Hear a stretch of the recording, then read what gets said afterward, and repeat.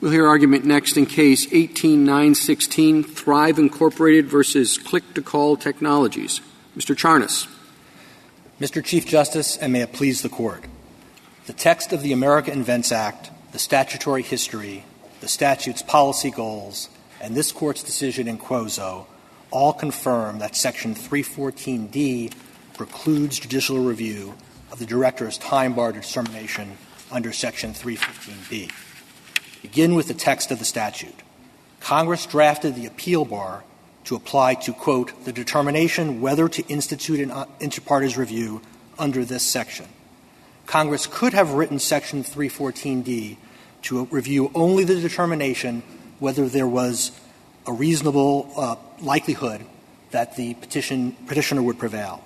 But Congress wrote the provision more broadly to apply to the institution decision as a whole.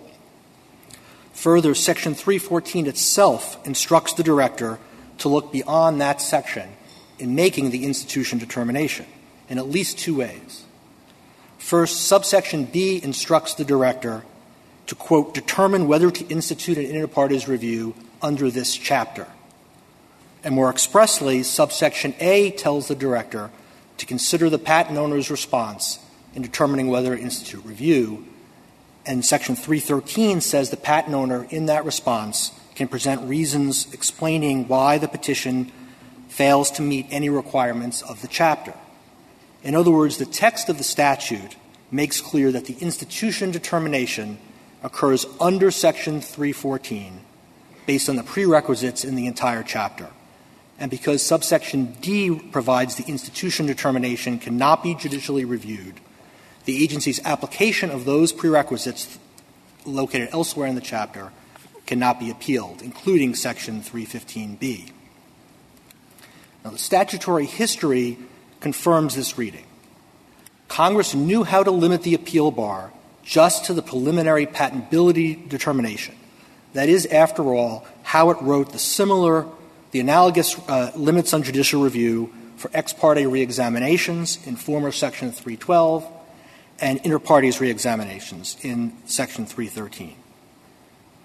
The inter partes reexamination statute, former 312, although now repealed, is particularly instructive. Like with IPRs, Congress included several prerequisites to institution in former Section 311. But when it wrote the appeal bar, it wrote it narrowly focused on, quote, the determination under subsection A. Subsection A contained the preliminary patentability standard, which is a substantial new question of patentability. That, by writing it that way, Congress excluded from the appeal bar the agency's determination of the statutory prerequisites. With the American Invents Act, however, Congress broadened the appeal bar in Section 314D to apply to the institution decision as a whole. And this deliberate drafting decision essentially refutes respondents' reading of the statute. Our reading of the statute is also confirmed by this Court's decision in Quozo. Now, Quozo dealt with a prerequisite to institution that was not in 314A. It was in 312A3, the particularity requirement. Nonetheless, this Court held that it was subject to the Board's assessment of the particularity requirement was subject to the appeal bar in Section 314D.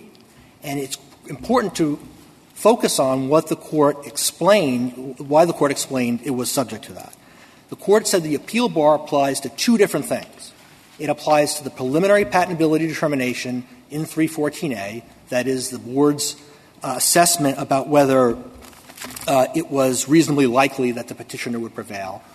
And it also applied, this Court said in Quozo, to statutes that are closely related to the institution decision. And in our view, Section 315B is by definition closely related to the institution decision. After all, 315B begins with the words, an inter partes review may not be instituted if. Quozo had a part that, of course, responded to concerns that have been raised, I think, in the dissent, and says our interpretation does not enable the agency to act outside its statutory limits. For example, such shenanigans may be properly reviewable and focused really on the narrow issue before it. So how do we take into account that language from the decision. Right. Well, the question is, what the Court explained in Quozo was, for example, if the Board validated a patent on grounds that were beyond the scope of an IPR, that would be a shenanigan that could be reviewed. That's a merits decision. That's a Step 2 decision. That's not an institution decision. And I think it's important to focus on the fact, on the limited nature of Section 315B within the statutory scheme. 315B is not a merits determination. 315B is not a statute of repose, as it's traditionally understood. Instead, it's a limited forum selection provision.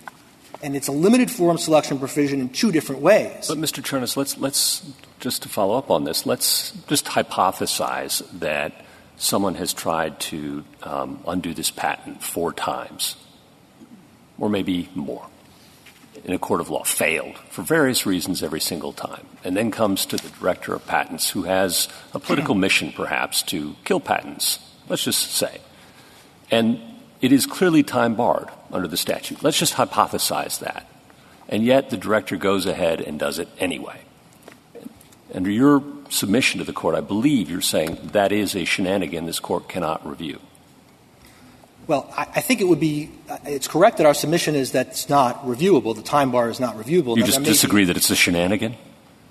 Well, I'm not sure exactly what the Court meant by shenanigan. As we pointed out in our brief, shenanigan – I think it was a good-faith application by the Board of the legal standard. I'm asking you in my hypothesis, yes. All right?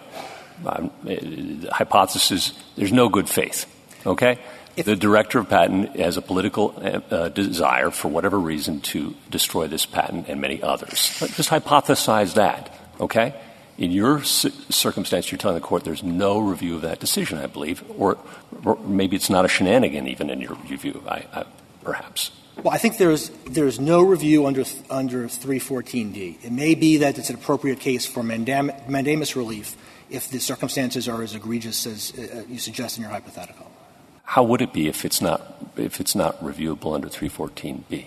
Well, mandamus is only available when there's no appellate review to begin with. So the fact that there's no appellate review. So we're going to just channel all these cases to mandamus? Is that the upshot of your position? No, because mandamus is a rare relief. I mean, it would only be reserved for really egregious circumstances like your hypothetical. The mine run cases where the Board applies 315B and makes a determination would not be appropriate for mandamus relief. And part of the reason is, as I was alluding to, is that 315B is — If the institution decision is not reviewable at all, how would it be mandamusable? Well, if it's an egregious decision and where so it's not reviewable unless it's egregious. Well, but mandamus is only available in circumstances when there's no review. That's the first step for the mandamus. If you can review it on appeal, then mandamus is not available. So I don't think that excludes mandamus. I think in the circumstance where the director says, for example, we think this is time-barred, but I want to kill this patent for political reasons, that may be egregious enough.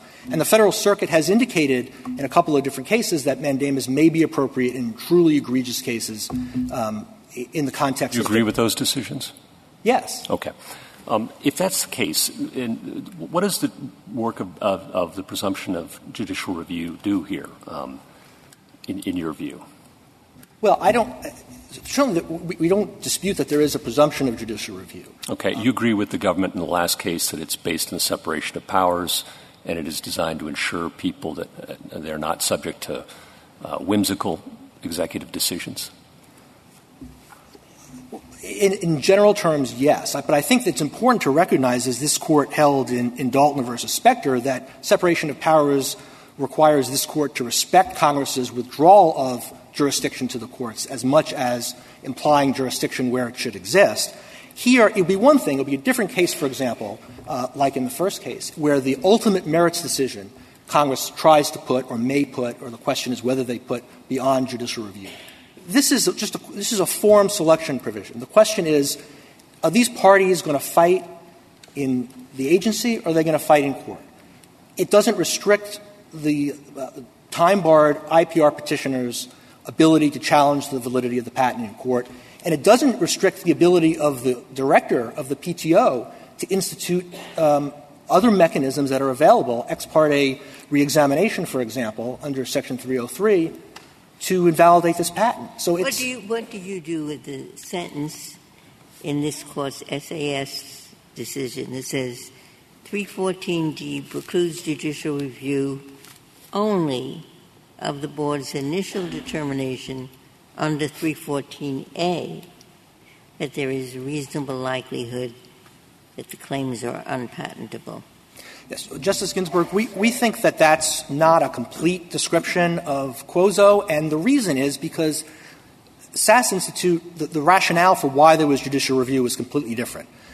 SAS held that Section 318 prohibited the agency's practice of only reviewing some of the challenge claims and not all of the challenge claims. Section 318 is a Step 2 merits statute. But just this sentence sounds like it's saying what 314D precludes. And it does say only a Board's initial determination under 314A. I agree that it sounds that way. We don't think that's a complete summary of what Quozo said. So you think that was just a wrong sentence? I wouldn't say it was wrong. What I'd say is that the Court had no need to describe Quozo more broadly, analyzing exactly what institution stage Step 1 decisions would be precluded from review, because that was not the factual circumstance of SAS. SAS clearly involved the question of whether the final written decision addressed all the claims that were being challenged. So that's the reason why reviewability was allowed in 314. I think you are saying it's wrong, to pick up on Justice Ginsburg's question, at least the use of the word only. I think it's not a complete description. I think Justice Kavanaugh, I think that's not the only basis that this Court explained in Quozo. I think that's a fair point. If we took it, sorry. Thank you, counsel. Thank you.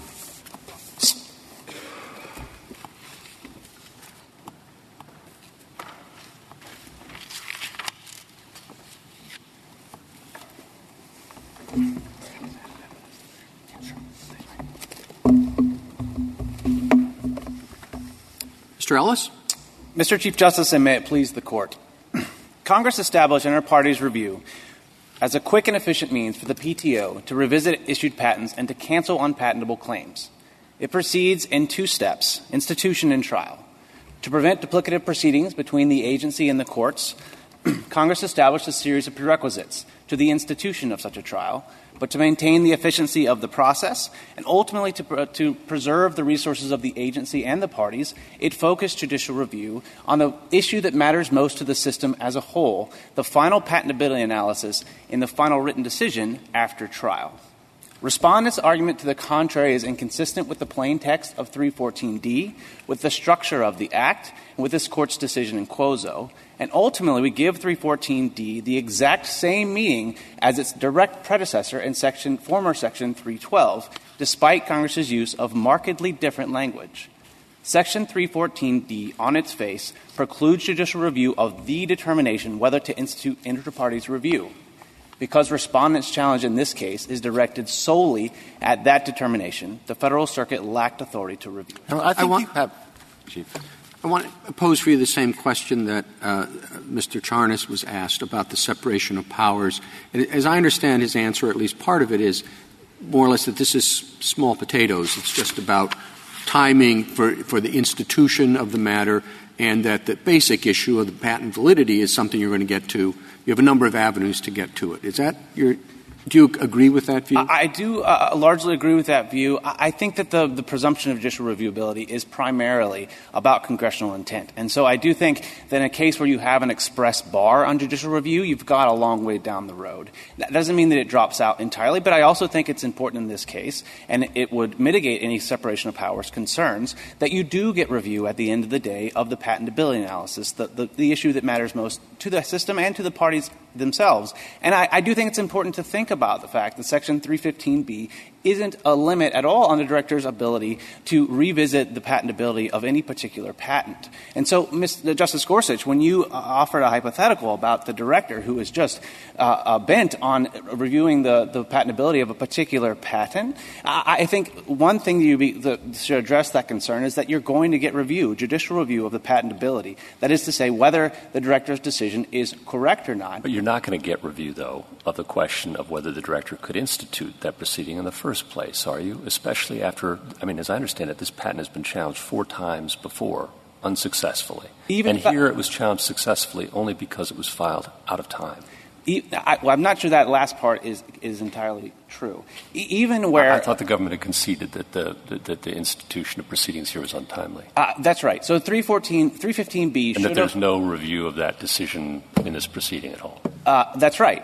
But the reason that it doesn't mean that the director was precluded from reviewing the patentability of that determination is what my friend alluded to, that Section 315B doesn't bar the director from revisiting an issued patent. The director could have taken the exact same materials that was submitted with a petition for inter partes review, decided that the inter partes review was time barred, but then instituted an ex parte reexamination. Sure, there are a million other things that could happen, but this is what happened, and we can't review it, right? I agree, yes. And nobody will. And the patent has now been killed, and there is no way to review it on the basis of its timeliness. What was open for review was that patentability analysis. Now, Respondent opted not to challenge that patentability analysis, but if it had merit, that would be judicially reviewable, and then the patent wouldn't be canceled. So how about a situation where it's only discovered during the proceeding that's been instituted that a privy of the petitioner was served with a complaint alleging infringement that would bar this action if it had been known at the time it was instituted? Is that appealable? No, it's not. I think that the board Why? Because the 315B speaks only and exclusively to the determination whether to institute inter partes review. And so no, it doesn't talk anything about whether to institute it. It speaks in a prohibitive sense. An inter partes review may not be instituted if the petition requesting the proceeding is filed more than 1 year. So it doesn't talk about the director's decision. It talks about barring the action. Well, with respect, Your Honor, it talks about barring the institution of the action. And I don't see the word institution. May not be. You're right. May not be instituted. Okay. So it bars and the only actor who is authorized by the statute to institute inter partes review is the director. And so I think it fits very closely with 314D that makes clear that the determination. So if he learns during the proceeding, so this is not sort of a jurisdiction. This is not an issue that he can determine based on the papers. So the board at that point does accept a motion to terminate an inter partes review on the basis of newly discovered information. If the board finds that 315B should have barred institution of review, it can then vacate its institution decision. But importantly, what it does is vacate its institution decision. It does not issue a final written decision, and then that is a determination whether to institute inter partes review. Yeah, Mr. Ellis, I think you have a strong argument under Quazzo, but what do you do with the language that Justice Ginsburg read from SAS, and how would you reconcile SAS with your position here? So I think as far as reconciling the decision itself, I agree with my colleague that it just wasn't at issue in that case. The limit on the board's authority in that case was 318A, the provision that dictates the contents of the final written decision. So I think 314D. But why would it not be at issue? Why couldn't you characterize the issue in SAS whether it was proper to institute review of only some of the claims? To be sure, that's the way the government did characterize it. The court rejected that understanding of what was at issue and said that 318A, a provision that speaks to the final written decision, had been violated in that state case. And it wasn't very hard for the court then to conclude that 314D, which only discusses the determination whether to institute, wouldn't bar review of that. And I want to directly address this sentence that has been discussed about. I do think that sentence is wrong. I think it's incomplete. I think it starts, it's important to note, the sentence actually says, Quozo concluded that Section 314D only precludes the 314A determination. Quozo concluded more than that, and I think you look at the decision, you'll see that. But the reason that's not a problem is that it just wasn't an issue in SAS, and nobody flagged that because the statute that was challenged, that was on which the court's decision was based in SAS, was not either 314A or a closely related. Look at Quozo. And look at SAS. Everybody, I think several of us have the same problem. In Quozo, I mean, the object of this thing, those words, seem to be that look, there is a patent office making a decision about this claimed patent. In the closer relationship between the appeal and the issue on which it's being appealed to this decision, the more clearly barred it is. But you could have a reason for throwing out the patent that is terribly important, that has all kinds of implications. Constitutional, a different unrelated statute, or maybe there's some others which perhaps none of us could actually think of, but we could characterize them generally. Or then SAS doesn't say that's wrong. It's just nervous about the open language. And so it tries to take that and narrow it somewhat. By focusing really on the heart of what that was about, which is this individualized decision, which we know is barred, and now we have a statute. And this statute, well, it's not exactly just about this decision, is it? But it's sort of close, isn't it? And so what do we do with this statute? Because this statute talks about the general problem of complaints that were dismissed without prejudice. And do they fall or don't they fall within those words, serving a complaint? And that is a general question. And it goes well beyond this, or well beyond it. I mean, I don't know. So I'm saying if you were me and you read it that way, what would you say? Let's look at this statute. Is it a statute closely related, Quozo, or is it a statute closely related under SAS? And SAS doesn't use the words. Closely related. But that's what I think it's driving at. So I do think that this is a closely related decision. As we've discussed, it only speaks to institution. And if you have yes, of course it only speaks to institution, but you could have a statute that said anyone who's 6'2" can't institute. That would only speak to institution, all right? That would be an important statute or an important decision. So the fact that it only speaks to institution isn't quite catching the point. The point is how general and important is it above and beyond this particular proceeding, this particular claim. So if what you're driving at is sort of what was discussed in the first case this morning, the questions of law should be able to be reviewed. I just think, unlike the provision in the first case, there's no basis to draw that distinction. So if you, at the end of the day, conclude it's just too difficult to figure out, as Respondent says, it's unworkable to figure out how close is close enough, then what I'd urge the Court to do is apply the provision as it's written. Well, if it's about the determination whether to institute inter-parties review, then it's not under this section. How about under this section, yes. How about that? How about the fact that traditionally executive branch agencies have considerable discretion in evaluating the merits of claims and deciding whether to proceed with enforcement actions? And traditionally, statutes of limitations or repose or deadlines that are clear and written in law tend to afford enforceable judicial rights to citizens. How about that? So as I mentioned before, this is not a statute of repose. This petitioner could challenge in the courts. This petitioner could join another IPR that was already proceeding. The director could institute review on the behalf of any other proceedings. person. I accept that, okay? But there's always like state proceedings. We don't do double jeopardy between states and federal law anymore.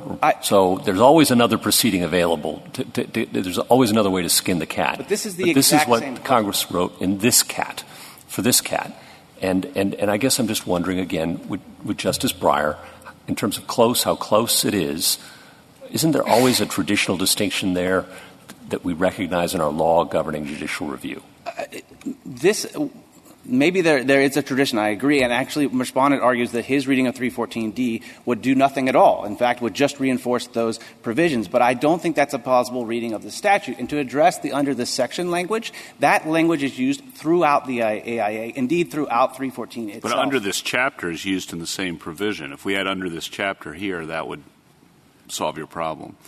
I don't think we need that. I mean, if you talk about – just look at the text before that, the determination whether to institute inter-parties review. Nobody doubts that the 314A determination is part of that, but no one also doubts that there are other aspects that go into that determination. So, for example, if you were thinking about a court's decision, whether to grant a preliminary injunction, no one would reasonably say that the threshold merits determination on a PI, that whether there's a likelihood of success, is the determination whether to grant a PI, even if you say the determination whether to grant a PI under whatever authorization statute you're providing. And that's what under this section does. It does it here and it does it everywhere else. All it says is the petition filed under 311, the response filed under 313, the final written decision filed under or issued under 318A. That's what under the section does here. It does not they don't use this language in a way that isn't used it's not used anywhere else in the Act. And if you have any doubt about the scope of this provision, I would urge you to look at the former section 312. It's laid out in our appendix, but it also block quoted at page 8 of our reply.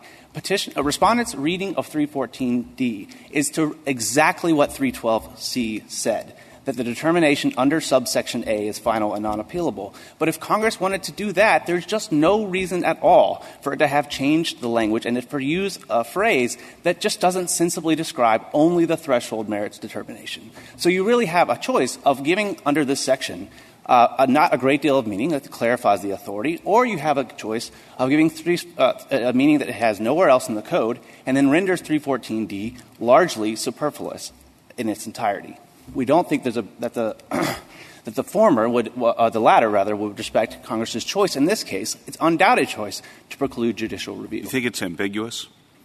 I don't think it's ambiguous, no. I think if there was any ambiguity in this provision, it was the one that was addressed in Quozo, whether it only applies for interlocutory appeals or after final written decisions. The Court decided that question in Quozo. No one's asking to revisit it. I don't think, and no one it was taken as a given in Quozo, that it would preclude 315B. Justice Alito in his dissent said as much, and I don't think at the end of the decision he was going back on that. He just said, this is the problem, and I don't agree with the Court's But maybe decision. One way to read Quozo, and I take this to be the point of Justice Breyer's question, is that it goes beyond 314, but that it only goes to questions that are closely related to the reasonable likelihood determination.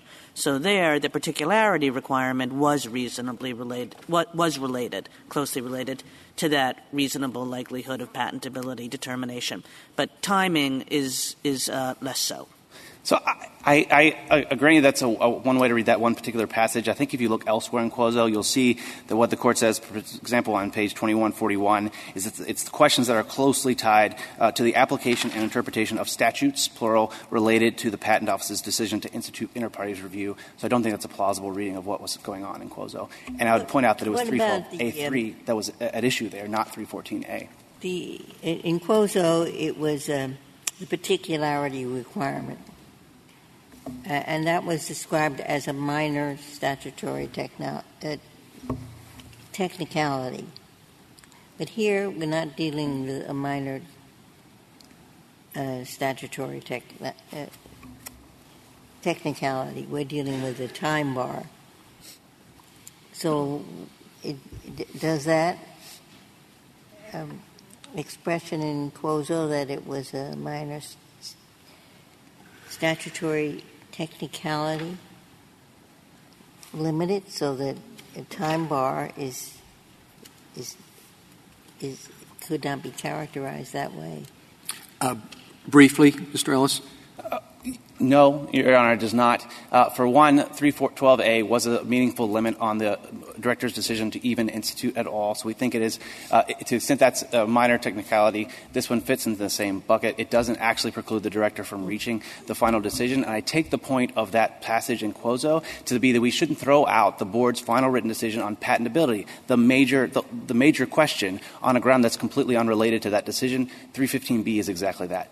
Thank you, counsel. Mr. Geiser? Thank you, Mr. Chief Justice, and may it please the Court. I respectfully waive my 2 minutes, but would otherwise start by underscoring the truly extraordinary nature of the topside argument. As we've heard today, as my friends read this statute, Congress delegated the judicial function to an administrative agency, gave that agency the unfettered discretion to say what the law is, and then instructed that no Article III court at any time, at any level, may review the agency's interpretation of the statutory limits on its own power. Well, if you're going to waive your 2 minutes, I'm not going to sit back. The point's been made, and it's an important one about the separation of powers. And I will repeat a question that has been asked this morning. But is that really implicated here when you're talking about a time bar on something that a party is going to get review of anyway? I mean, the question of patentability could be put at issue in any number of ways. And I wonder if those types of very significant concerns that it is importantly our job to be concerned, to be vigilant about, really do come into play when it's simply a question, do you go this route or can you go that route? And the fundamental question that's at issue about patentability is going to be reached. That's not being foreclosed. Well, the ultimate question isn't being foreclosed, that's true. But the 315B bar, this is not a minor statutory technicality. This is one of the substantive safeguards that Congress put into the Act in implementing this very new procedure that is adversarial in nature. And it understood that this is a significant protection for patent owners, and it's a significant way to divide the authority between the courts on the one hand and the agency on the other. So this isn't the type of provision that just is out there and it doesn't really have any effect in the real world. But, I mean, I don't think it's what we were fighting over at Yorktown. I mean, it's just a question of whether, as you said, the ultimate question, the ultimate issue that affects the property rights in a patent, it's going to be reached. It's just a question of whether you use one procedure or another. Well, Congress viewed it otherwise, Your Honor. Congress definitely could have put in the inter-partes review scheme something like it did in Section 303C, and so the director can institute sua sponte if it wants to. It instead required a proper petition, and it categorically cut off the agency's authority to act if the petition is filed after that one-year deadline in 315B. Well, it does, but you don't contest, right, that if this petition is thrown out, somebody else can bring another petition, right? Oh, hypothetically, they could, Your Honor, but you would need a hypothetical future party raising a hypothetical future petition. It hasn't happened yet. And there's nothing in the statute that says Well, but it wouldn't be rare to have such a party. Quite the opposite. It would be common to have another party who would pick it up. And what your solution would happen is that we go through the entire process, soup to nuts, and then we get to the end, and somebody says, you know, the time bar wasn't applied correctly. We throw it all out, and we start all over again on something that we know by now is an invalid patent. Well, we don't necessarily know that it is an invalid patent. We know that the board held that it was an invalid patent. And it is reversed a quarter of the time. But I think the important point is that Congress did say that the agency cannot exercise its review power for inter partes review in those circumstances. And it may be true that there might be a future party, but we don't know that yet. Congress could have excluded that. Well, Congress also said that there's no judicial review of the decision whether to institute. And presumably Congress said that for exactly this reason, that once that decision is made and you go through the entire process and you get a merits determination, given that throwing it all out is just going to land you at square one doing the exact same thing, that it was it's a little bit silly to go back to square one. Your Honor, I don't think that Congress thought that Section 315B was insignificant. I think they wanted it to have teeth. And just to be absolutely clear, the petition that my friends are raising on the other side says that no court can construe what that language means.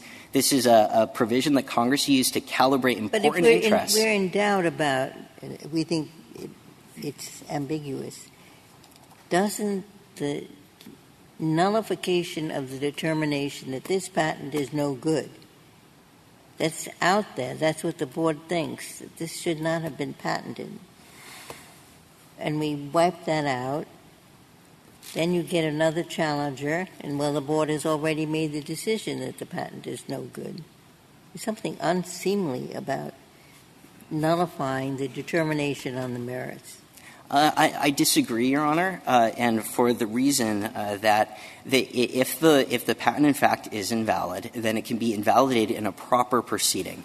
And, again, it's subject to judicial review on the merits, and so it's not entirely sure that that patent, in fact, is invalid.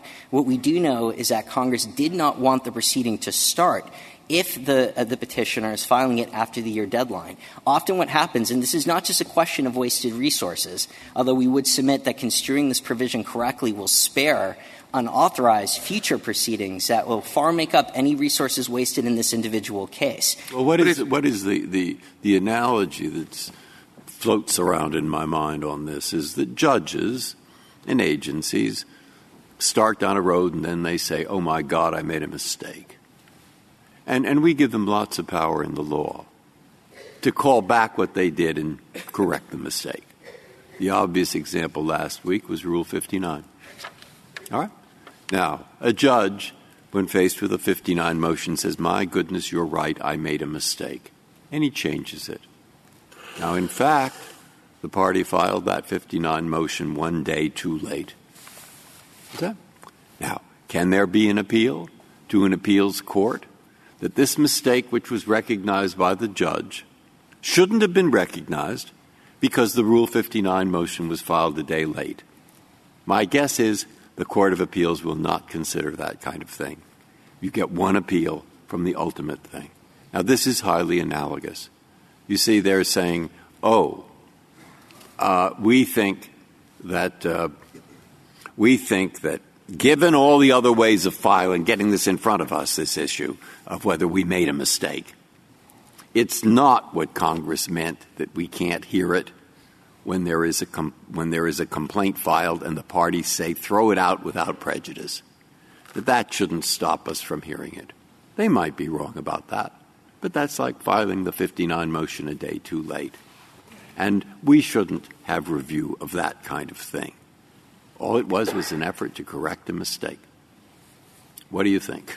Well, this is what I think, Justice Breyer. I think that this is the construction of a federal statute. So the question is not how do we apply a given rule with a given construction on a given day for a certain set of facts. This is what does an act of Congress mean? And again, that's true, of course, or could be true in many matters governing instances where judges or agencies call back something they did because they think they did it wrong. Well, would that make it somehow more reviewable? Well, I think what makes it reviewable is the strong presumption favoring judicial review. Again, it is exceedingly rare for Congress to enact a highly reticulated scheme that's restricting the agency's core authority for significant policy objectives, and that says, agency, you figure out what those provisions mean. Well, you're right. It is rare, and that's why we have this presumption, and we usually don't think that Congress wants it. But this language is pretty broad. It's the decision to institute is final and unappealable. And you're going to tell me it's in this section, and I'm going to tell you, in this section, it's just the decision to institute is in this section. But the decision to institute is final and unappealable. Well, a couple key points, Your Honor. I am going to tell you that it says under this section, but I do think it says that for a very important reason. And under my friend's reading, that phrase under this section has absolutely no meaning. You can take it out of the statute, and it means exactly the same thing. In fact, you can replace the word section with the word chapter. These are two very different terms, and Congress knows the difference because if you look to 314B, they use the phrase institute under this chapter. Well, I don't want to interrupt the rest of your answer to Justice Kagan, but would it be possible for the director to institute inter partes review under some other section? Could the director say, I don't want to invoke 314. I want to institute inter partes review under some other provision of law. Can he do that? Well, this is – and there's an oddity with this statute, Justice Alito, in that there is not an express provision anywhere in Chapter 31 that expressly authorizes the director to institute review. It's not in 314. The institution takes place implicitly under this chapter, which is why if you look through Chapter 31, you'll see repeated instances. And I think 314B, which is under this section, is a great illustration. It talks about institute and inter partes review under this chapter. It is not, as my friend from the government says, it's just describing where something happens. Mr. Geiser, I think 314A does. It does it in a little bit of a backhand way. I understand that. But it says it gives – 314A is what tells the director when he should institute. And so it's 314A that authorizes the director to institute, and then 314D says the decision to institute under this section, in other words, under 314A, is final and unappealable.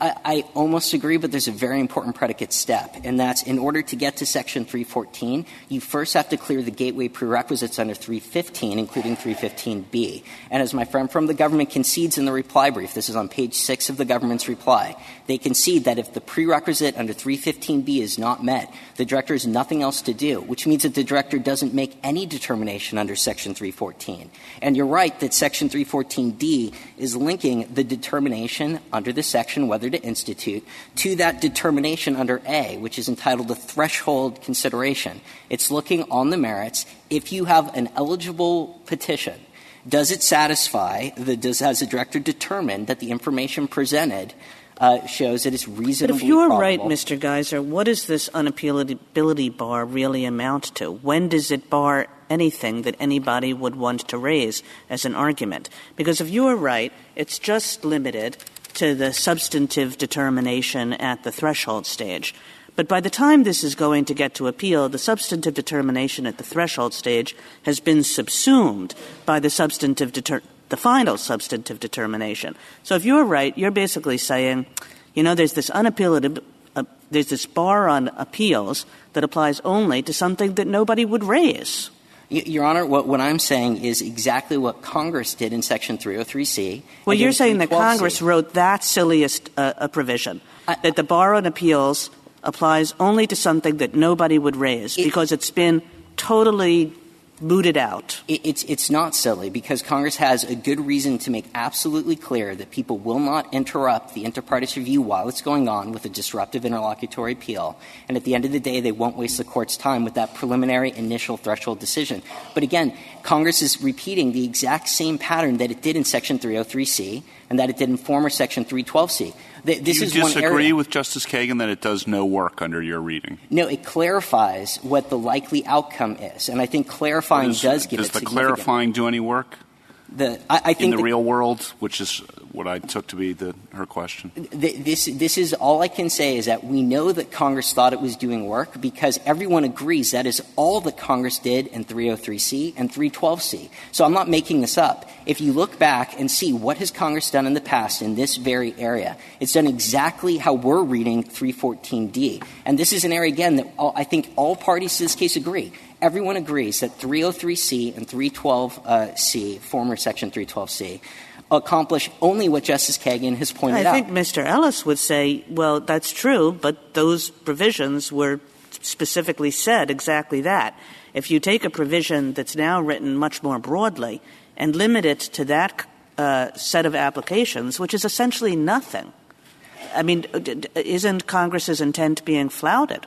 I don't think at all, Your Honor. And first of all, the language is not markedly different. And I think one would expect that if you're going to expand an appeal bar, which, again, we're in very rarefied territory, as we heard both earlier today and at the top side of the argument, of cutting off the court's ability to say what a provision of the United States Code means. No court at any time will have the power to read this and say what it means. Can you give any real-world example of when the bar would do work? The bar would do work if a party came, let's say, that a petition says, I think that this patent is invalid as obvious in light of a certain prior art reference A. And then the agency says, you know what, we agree. We're going to institute review. And then in the course of review, they say, oh, my goodness, we were entirely wrong.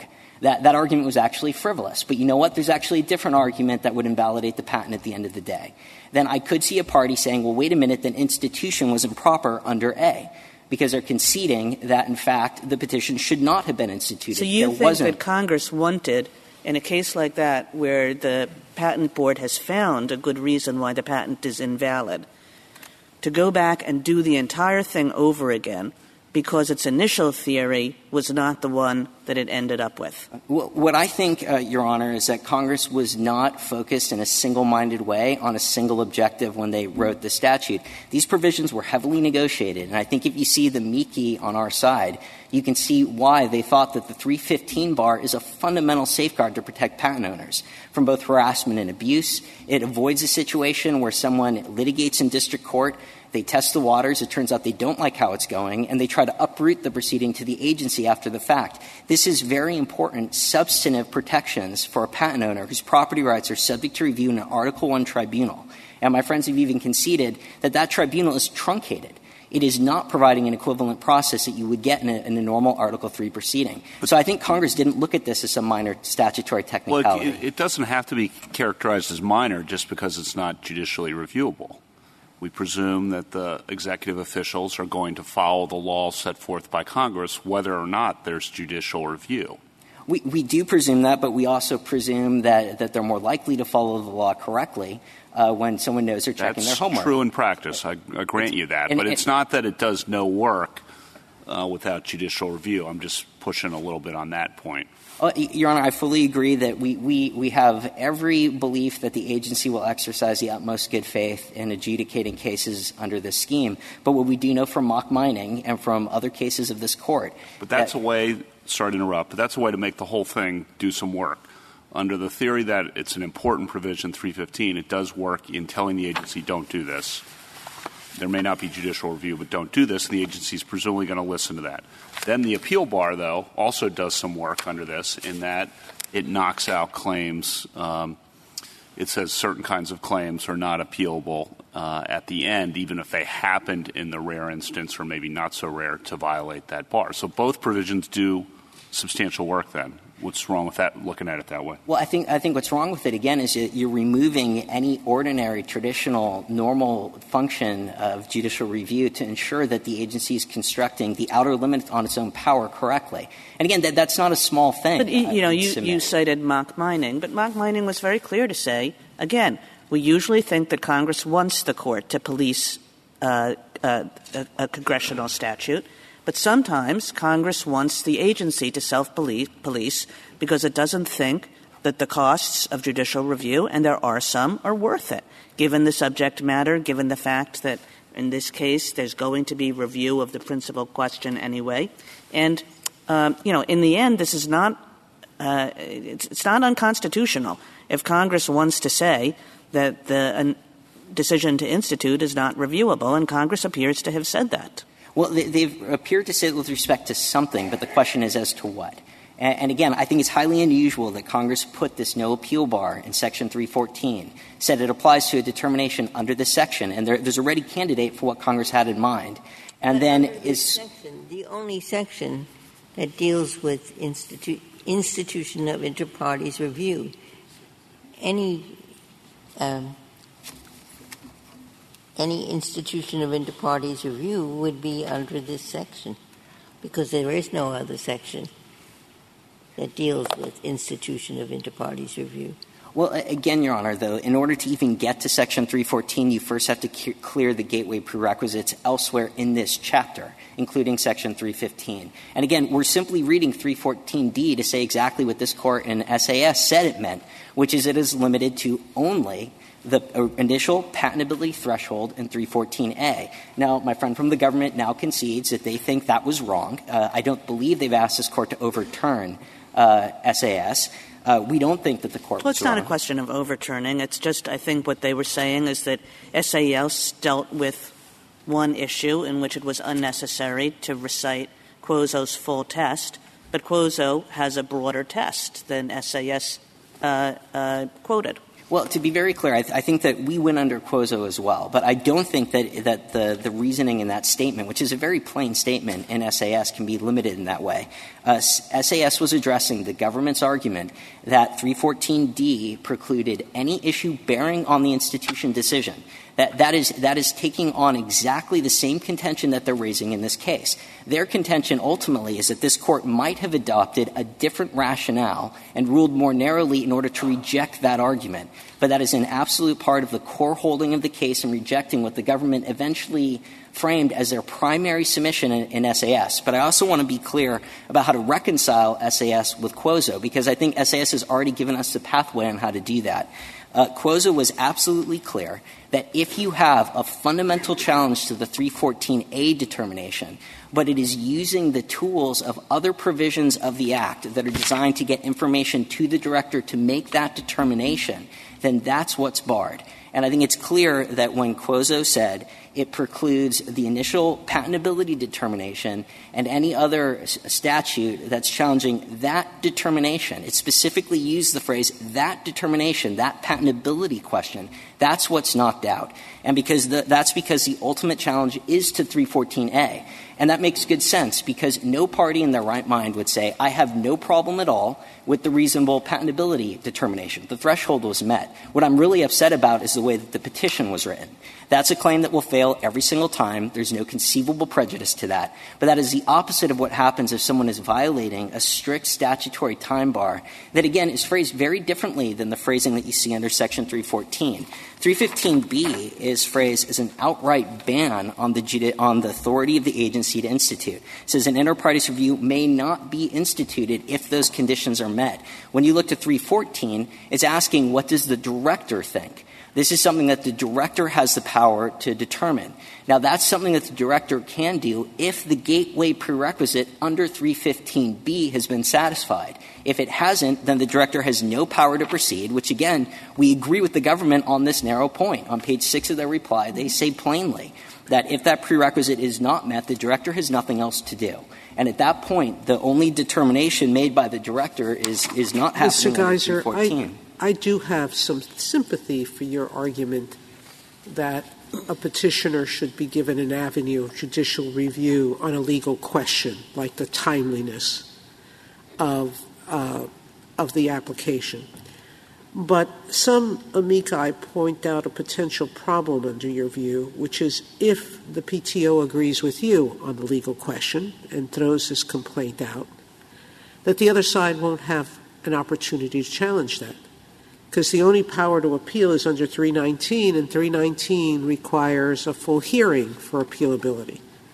So what do we really, one way or another, we're going to preclude judicial review, the argument goes, of a legal question. Let me see if I can give you some comfort on that. There are always two questions that come up in these cases. The first is there a provision that affirmatively authorizes judicial review? And the second is there a provision that affirmatively precludes judicial review? So we're talking about 314D. Now, our contention is that, let's say the Patent Office misreads 315B to say it doesn't have authority when it in fact does. It reads 1 year to mean 6 months. So it's cutting off lots of time. No, just this case. It reads it this way. And the other side says you're wrong for all the reasons it earlier gave. Okay? So our contention, again, is that 314D would not preclude review. The question is, what is the affirmative power to review? Now, it won't come under 319. You're right. There's no final written decision. But that doesn't take away the potential to raise this under the APA, which provides judicial review for decisions where there's no other adequate means of doing it. It potentially could get review under mandamus, depending on the egregiousness of the decision. And there is a provision in Title 28. It's 1295A4A that gives the Federal Circuit jurisdiction over a decision of the patent of the PTAB in the inter-parties review setting. So there are lots of different ways that someone who feels aggrieved by a misreading that cuts off power that otherwise exists. And I don't think that would also fall within the exception, just to make sure I'm rounding out the answer, for decisions that are committed to agency discretion. Because if the determination is we lack the authority to do something because they've misread one of the outer limits on their power, as opposed to we're declining to review for reasons of agency resources, or we just don't think this is important enough to spend our time on, that's a different type of question. So I think that the amici on the other side are wrong in that respect. So what's so terrible about reading in this section to mean what it says, which is that where the director, what is the exact word, where the director decides to institute an inter-parties review under this section, that's it. You can't appeal that decision. That's the norm. And after all, the director could do this on his own, couldn't he? The director could institute an ex parte reexamination. So this then is basically a way, a little complicated way, but of the agency saying, oh, my God, we made a mistake. And what that section has is about D, subsection D, is don't review the decision, oh, my God, I made a mistake. Judge, you review whether it was a mistake. You review whether the patent should have been canceled or not canceled. But it's up to the director, really, whether he decides to look at it once, twice, or 3 times. Indeed, how do we know the director didn't look at it 10 times before he ever decided to grant it? So that's a simple way of looking at it. Well, and that leads you to pretty broad language about what's pretty broad category of what you can't review. Well, again, I don't think it is so broad. And I do want to make one thing very clear. The ex parte reexamination under 303 does not proceed the same way that an inter partes review does. It mimics the initial examination process. It gives a patent owner vastly greater rights. They get to interact with the office. They have additional amendment rights. So the process looks absolutely nothing like inter partes review. It's not just that they can say, you know what, we made a mistake. We'll just switch. We'll scratch off inter partes review and rewrite ex parte reexamination. It doesn't work that way at all. And it's different. I'll give you that. But I mean, it's focused on the same ultimate question. Well, sure, Your Honor, but Congress decided in granting this new procedure that has a potent danger to patent rights, that the patent owners are entitled to a significant safeguard, and the main safeguard that they implemented are the ones in 315. Well, I guess the question, though, that we're struggling with is, so what's the big deal? If you're stuck going to ex parte review anyway, why should we care? What's your answer to that? Well, I think you should care because inter partes review is a very different process than ex parte reexamination. And again, if Congress — But somebody else can — Spell that out. Why? It's because instead of having an opportunity for a single response, truncated discovery, you're in an adversarial proceeding, you're before a panel of 3 PTAB judges who might give you an hour oral hearing, you get a long iterative process with a talented patent examiner who can say, this is what I think is wrong, and then you have lots of opportunities to show them exactly why that concern is unfounded. And again, the PTAB is reversed a fourth of the time. It's not like this process, because it's so truncated, I'm assuming, is perfect or without errors. But if it's not this petitioner, it can be another petitioner. And indeed, even when a petitioner drops out under this statute, the board can keep the proceeding going without the petitioner. So the fact that it's this petitioner seems utterly unimportant under this statute. Not at all, Your Honor. And I think the key is that if Congress thought that the board can do whatever it wants, it would have mimicked the same language it had in 303, saying they have a sua sponte right to institute review. This is a procedure that is keyed directly on there being a proper, timely petition. You don't deny that another petitioner can just step into the shoes of this petitioner. If they file a timely petition, they can seek review. I absolutely concede that. And you don't deny that if a petitioner drops out for any reason, the board can go on without any petitioner. Assuming that it was a properly filed petition in the first place. We don't disagree with that. It just doesn't seem as though this petitioner makes all that much difference. Well, Congress felt otherwise in this heavily negotiated process that produced 315B as a fundamental safeguard for patent. But again, why would it have made that judgment, I guess, is the question. Why does it matter whether it's one petitioner or another petitioner? Well, because Congress felt that it was important in this adversarial scheme. Why? To make sure that you don't have someone gaming the system, waiting out over a year or even in this case 10 years before they seek review, where you don't have repeated inter partes review petitions filed by multiple people trying to hold up the patent and prevent a legitimate litigation in an Article III court seeking recourse for infringement. There are lots of reasons that Congress would have had in mind. But typically the way the system works is Congress passes a law, the agency gets to enforce it, but this court ultimately gets to say what those provisions mean. Congress thought this was an important provision. Congress could have said, you know what, it doesn't really matter if it's timely or not. Do your best, agency, and then we'll move on. But they limited this, located it in a specific section, keying it to a specific determination, as this Court has already recognized in SAS. And it said that only that determination, the one under this section, not under this chapter, is a thing cut off from appellate review. So I don't think it's enough simply to throw up our hands and say maybe someone else could come along. Maybe they can, but maybe they won't. And even if they do, they still need to mount a challenge that the director is willing to accept. And I would like to say one other point about the statutory history. Again, I do think that this is actually a point in our favor, not my friends'. It shows exactly Congress following the same pattern and cutting off a similar type of appellate review. It's very narrow. And I think that it would be extraordinary to presume that Congress expanded that in such an oblique, indirect way as they did here. When Congress wants to cut off appellate review and say that the usual Article III function is delegated exclusively to an agency where no court at any time gets to look through any of these provisions that Congress took care to articulate to limit the agency's power, Congress presumably writes in a clear and unmistakable way. I would submit that I'm not aware of any case that this Court has ever decided may I finish? That would find Article III review cut off entirely based on language as indirect as this. Thank you, counsel. 3 minutes, Mr. Charnas. Thank you. I'd like to make 4 points. First, with respect to the language under the section in 314D, other provisions of Chapter 31 make perfectly clear that Congress viewed the institution decision under 314. For example, 315C refers to, quote, the institution of an IPR under Section 314. There's similar language in 316A2. So we believe that's all Congress meant by those 3 words, is that institution occurs under 314. The title of 314 is Institution of Inter-Parties Review, and there's no other provision of the statute that could plausibly involve institution.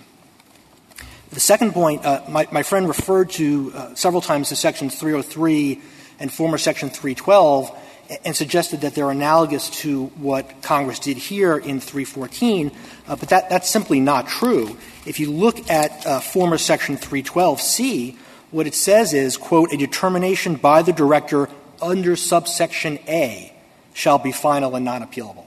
If Congress meant to limit the preclusion of judicial review to the preliminary patentability determination in subsection A of Section 314, there's no reason it would not have used the language that was already in the statute that it was replacing when it drafted the America Invents Act. And it did not do that. It specifically changed the language, and that change has to have some meaning. Third, my friend also mentioned, when asked, I believe, what work Section 314D did, said that it bans interlocutory review. Well, that rationale was specifically rejected by this Court in Quozo, where it said it was not limited to simply prohibiting interlocutory review. In fact, it would have been superfluous if that was the purpose of the statute, of the provision. And fourth, going to your question, Justice Sotomayor, we disagree that there's not we think there is an asymmetry here if Respondent is correct. This Court in Quozo said clearly that denial of an IPR petition is committed to the agency's discretion, and that means it's unreviewable. And that's how the Federal Circuit in several decisions has interpreted it. In the Wi-Fi 1 case, which is the en banc case that was applied below, the Court said that a denial cannot be reviewed. In the more recently in the St. Regis Mohawk case, it said the same thing. So I think you've got an asymmetry here, which is that legal determinations made by the Board in the course of granting review, if Respondent is right, can be reviewed after final written decision on appeal. But if the Board denies review on the basis of a legal determination, that will never be reviewed. So here, for example, if the Board came to the opposite conclusion, it would not be reviewable. Thank you, counsel. The case is submitted.